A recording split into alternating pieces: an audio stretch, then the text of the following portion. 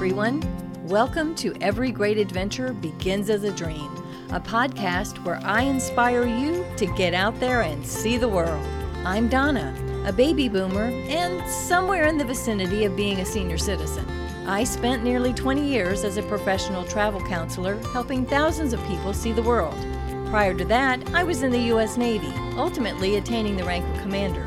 My first duty station was in Neomakri, Greece. Now that was a great adventure. I was truly living the dream. Although I've traveled a lot, there's still a lot of world out there for me to see. Since I'm not getting any younger, I've got to keep going to see as much as I can before I can't. So, let's dream together and plan our next great adventure. For more inspiration, you can follow me on my blog at everygreatadventure.com, where you can also see my travel photos. You can find me on Facebook, Instagram, and Pinterest as Every Great Adventure. Of course, you can always reach me by email. My address, donna@everygreatadventure.com.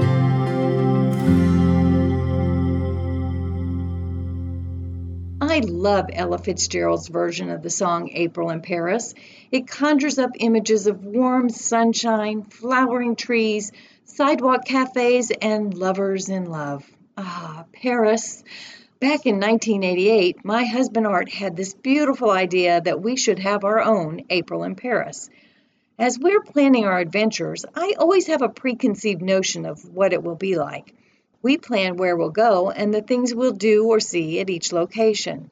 While it's good to have an idea in mind, we have to remember that when we travel, we really control very little of what happens on the trip.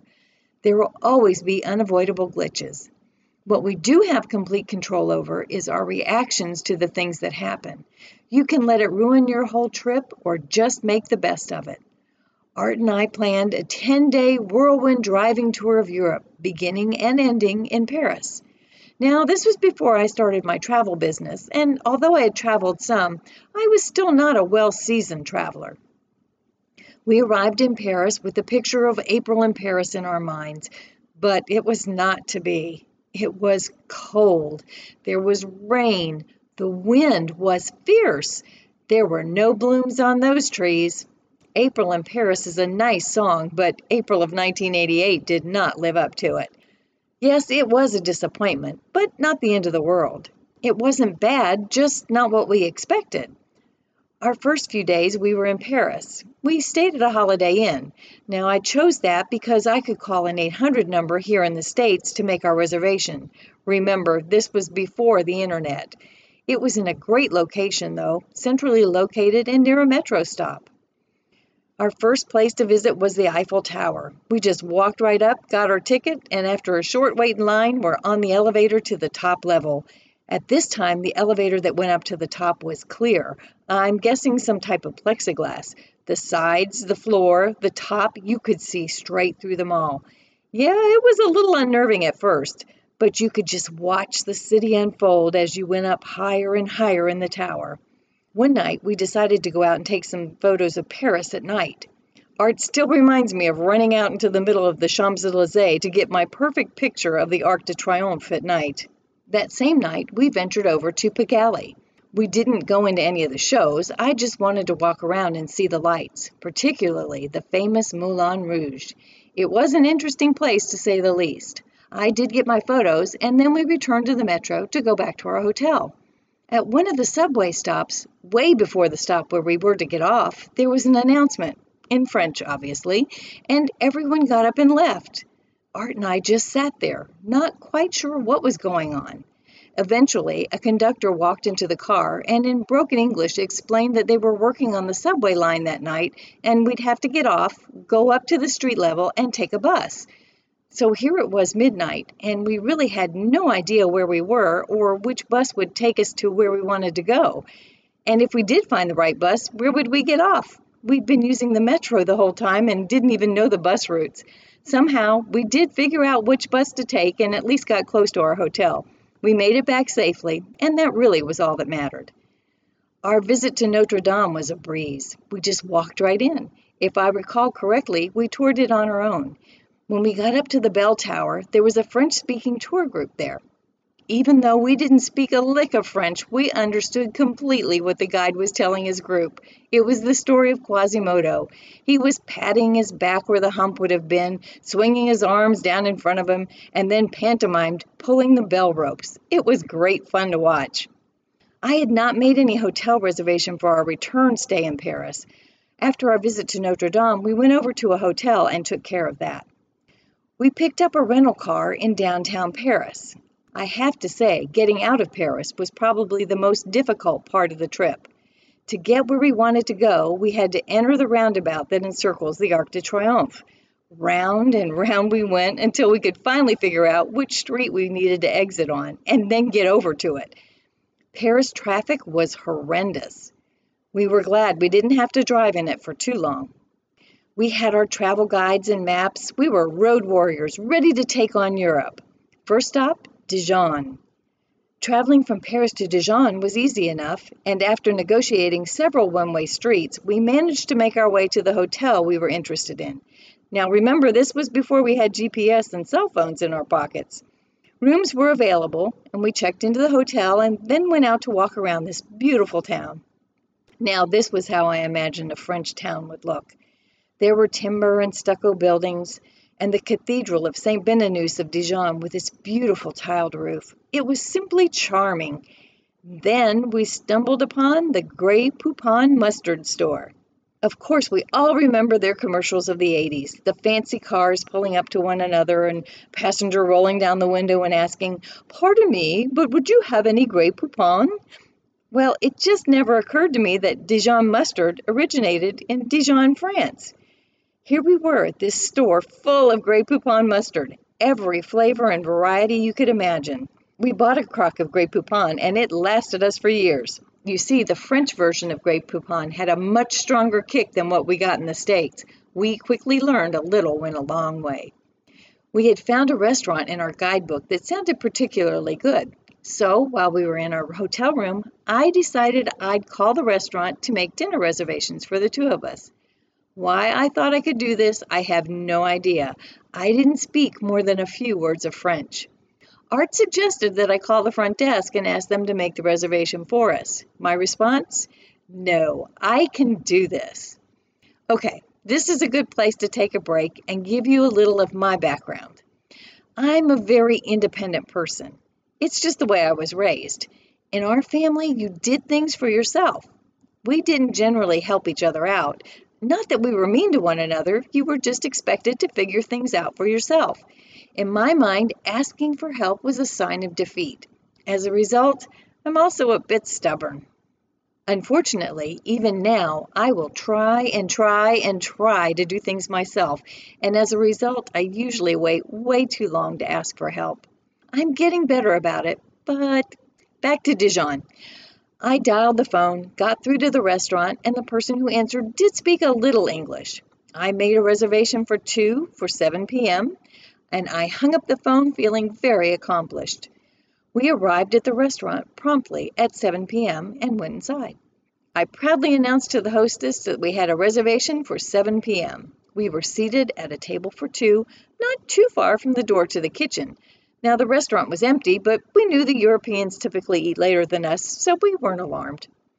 As we were the only guests, we were quite pleased with all the attention we were receiving. Our waiter came and we ordered our meal. Now, we knew we must have been incredibly special guests as we noticed many of the staff members peeking out of the kitchen door to have a look at us. As we ate, more people started to come into the restaurant, and eventually the place filled. I'm sorry that now I can't recall what we had to eat, but I do remember the food was wonderful. I can say the restaurant lived up to its review in the guidebook. We finished our meal, paid our bill, and said our merci beaucoup to the staff and headed out the door. I'm not sure why, but after we walked out the door, I turned around, and as I did, I saw a placard on the wall that I had missed on my way in. But there it was, restaurant's hours, dinner served from 8 p.m. daily. Now I understood why everyone was peeking out of the kitchen and looking at us. They all wanted to see those silly Americans. I'm not sure why they made a reservation for 7 p.m. or even allowed us in, but they did. At any rate, we had a wonderful meal, incredible service, and felt like VIPs. Well, at least until we left. Our itinerary the next morning had us leaving for Switzerland. On the way over the mountains, we stopped at a chalet for lunch. We were a bit skeptical as the place was packed. Our first thought was, well, it's probably a tourist stop. Of course, they only spoke French, and there were no menus in English, so we resorted to looking at what others were eating and pointing. It kind of turned into an I'll have what she's having moment. It may have been a tourist stop, but it was amazing food. Neither Art nor I had a clue what we were eating, but it was really good. Dessert came around on a trolley, so we had no problems choosing that. We arrived at our destination, Bern, the capital of Switzerland, in the early afternoon, which left us enough time to visit the clock tower and the famous bear pit, but I don't recall if we saw any bears or not. Our next night was in Freiburg, Germany, in the Black Forest. It was more of a stopover, and we didn't do a lot of sightseeing there. On our way to Luxembourg, we saw a small sign that said American Cemetery. We decided to make a detour to visit it. It was one of the best things we could have done. This location turned out to be part of the Battle of the Bulge, and there was a huge diorama of the battle. The men who were buried here had died in the battle. We couldn't believe we had stumbled upon this cemetery. Art's dad was in the Battle of the Bulge, so it was of particular interest to him. We spent several hours there. It was the first time I had seen a war cemetery. It seemed that the 5,000 crosses went on and on and on. The sheer number was staggering. Just walking through and reading the headstones was a very sobering experience. This is also the final resting place of General George Patton, who led the Third Army in the Battle of the Bulge. Art recalled that his father, who was a jeep driver, had told him of one time driving the general. What we didn't know at the time was that Art's dad was actually captured by the Germans during the Battle of the Bulge. He managed to confuse his captors and delivered them, along with his injured American comrade, to an American base. He received the Bronze Star for his efforts. I'll be honest, this visit to the American Cemetery was so moving, I really don't remember seeing anything else in Luxembourg. I can't even recall what we had intended to see or do in Luxembourg, but this little detour turned out to be one of the best parts of our trip. Soon we were back in France, at a town called Rouen. This is where Joan of Arc was tried and burned at the stake. I think it may have been at the St. Joan of Arc Church where we learned more about her story. Just an FYI, in 2015 they opened the Joan of Arc History Museum, which you can now visit. Next, we stayed a couple of nights at the iconic Mont Saint-Michel, a rocky tidal island which quickly rises 262 feet. It's called a tidal island as it's completely surrounded by water when the tide comes in. The original construction at the top of the hill, which eventually became the Abbey, was begun in 708. It's grown over the years and is comprised of a variety of types of architecture and must be seen for its stunning Gothic church. Trust me, your neck will get tired from looking up, but you can't stop. It's just that beautiful. I really wanted that iconic photo of Mont Saint-Michel at dusk, just after the lights come on. When I was standing on the causeway attempting to take the photo, the wind was so strong I couldn't stand against it. Art had to stand behind me and lean into me to keep me steady enough to take my photos. Of course, this was long before the digital age, and I didn't want to waste my film, so I only took a few shots. I got one that was decent enough, but not as sharp as I would have liked. We stayed on the island proper at the base of the hill in the famous La Mer Poulard Hotel. Yes, it's pricey, but it's so worth it. This hotel has been in business since 1888, so we were there on its 100-year anniversary. Their claim to fame is that its proprietress, Annette Poulard, invented the omelette. There are other restaurants on Mont Saint-Michel that will argue that point, but that is the story of La Mer Poulard, and they have stuck to it. The omelets are whisked full of air and then cooked in a wood-fired oven. As we came down the stairs from our room, which came behind the kitchen, we could hear this tick, tick, tick, tick, tick coming from the kitchen. We peeked around the corner and we could see the cooks whisking the omelets in these huge brass mixing bowls. And these are the fluffiest omelets you will ever see. Even though it's touristy, go to Mont Saint-Michel. The Abbey alone is worth the visit. If you can, stay on the island itself. And of course, I do recommend that you have an omelet. Our last stop before we returned to Paris was in the Champagne region, where I think we toured the Taittinger vineyards. I do remember it was extremely interesting to see just how champagne is made. I was also impressed by the size of the wine cellar. If I recall correctly, a trolley comprised of several cars took us through the extensive wine cellar. It gave me a new respect for sparkling wine and champagne. Finally, we were on our way back to Paris. We arrived and went to return our rental car. It was on a side street off the Avenue of the Grand Army, which runs straight into the Arc de Triomphe. Suffice it to say, a terribly busy road. So we pulled into the side street, and there were all kinds of cars and trucks blocking the road. We managed to get onto the road, but couldn't get very far since the traffic was stopped. So Art eventually got out of the car and walked up to the rental office, which was just a couple of blocks away. He told the agent what was going on. The agent said, "No problem, just bring him the key." Art said again, "The car's in the middle of the road." And the guy just said, "Bring me the key." So Art came back to the car, we took out all of our luggage and delivered the key to the office. We really felt strange leaving the car there. That was probably our craziest car rental drop-off ever. As I said earlier, we stopped at a hotel and made a reservation prior to departing Paris the week before. I had read about the Hotel St. Mary in either Condé Nast Traveler or Travel and Leisure magazine. It was this little 11-room hotel that was housed inside the old presbytery of St. Mary's Church. When we made our reservation, there was this little old man at the desk. He had one of those big green cloth-covered accounting books. He wrote our name in the book along with the dates we wanted the room, and then took our cash deposit and paper-clipped it into the book. When we returned for our stay, there was the same little old man. He unclipped the deposit from the page and added it to the other money we gave him. He told us to go up the small circular staircase to our room. He had asked if we wanted help with our bags, and we said yes. We assumed they had a porter to help out. Then this little old man picked up our suitcases and proceeded to walk up the circular staircase. Art was mortified. He tried to stop him and take them himself, but the man just shrugged him off. The room was lovely. In the magazine, there was a picture of one of the rooms with a flying buttress going right through it, creating a sort of canopy over the bed. We weren't in that room, but we were able to see it. It was unique.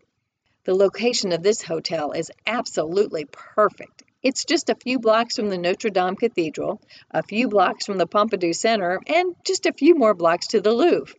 Seriously, it could not have been better located. Now, the moment we had waited for, our visit to the Louvre. It was raining as we walked there. We got more excited as we got closer, as there were no queues to get in.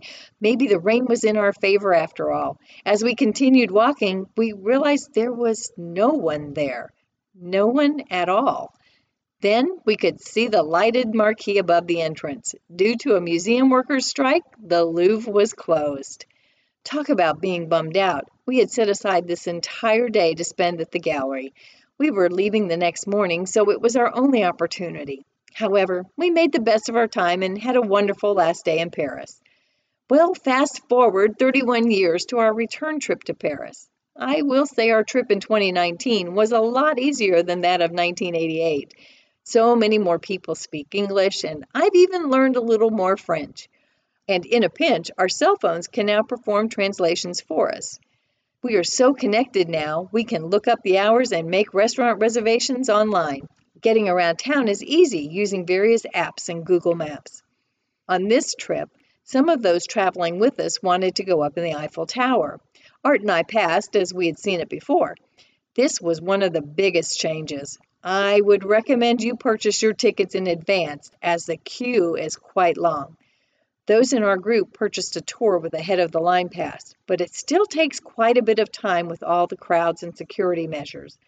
I would suggest you set aside probably half a day for your visit. We were disappointed to hear that the glass elevator no longer exists, but absolutely, you must visit the Eiffel Tower and at least go up to the first observation deck. With all the technology and travel apps available, getting around the city on public transportation is much easier today. Even so, on this trip, there was a public transit workers' strike. One of the locals suggested we use the G7 app to get a taxi. We used it to pre-book a cab into town so we could join our tour to Normandy. That same night, after we returned to Paris, I just requested a cab from the app, and in about 20 minutes we were on our way back to our Airbnb. Although it was a bit of an inconvenience, we were able to work around the strike relatively easily. Of course, Notre Dame is still closed after the devastating fire of April 2019. Although our visit was only 5 months after the fire, we were amazed at how much work had already been done.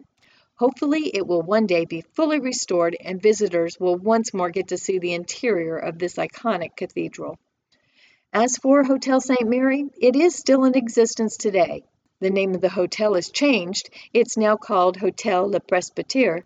I'm guessing the little old man is no longer there. It still consists of the 11 rooms, and the ads show that they have free Wi-Fi and coffee makers in the room now. Unfortunately, there is still no elevator, so it's not handicap accessible. If you can, make your reservations online, where it also gets really good reviews. Definitely worth staying there if you're able.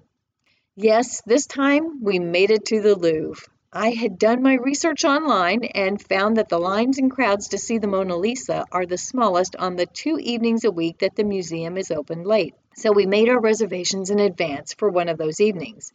It took a while to find Mona Lisa, or should I say the line to see Mona Lisa, but we did eventually get to see her.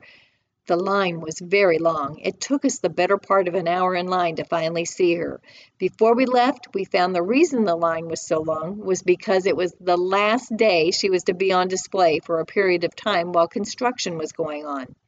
At least we got in and were able to see her. 30-plus years later, we have all kinds of technology at our disposal, which makes traveling much easier. So the glitches we encounter in our travel are a little easier to work around. But still, you have to be prepared to go with the flow while traveling. So, no, April in Paris wasn't what we dreamed it would be. There were things we wanted to do that we didn't get to. We had to make decisions without having all of the information we would have liked to have had. We made mistakes, and the weather certainly didn't cooperate. But we also discovered wonderful things we hadn't expected. And despite everything, we had some great experiences, and overall an amazing trip.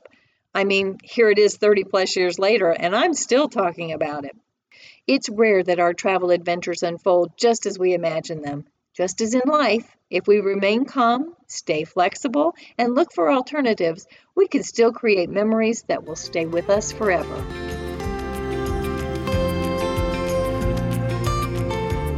I hope you enjoyed our show today. If you did, be sure to share it with a friend. Don't forget to follow me on Instagram, Facebook, and Pinterest as Every Great Adventure. Visit my website at everygreatadventure.com where you can sign up for my blog. Until next week, keep dreaming of your next great adventure.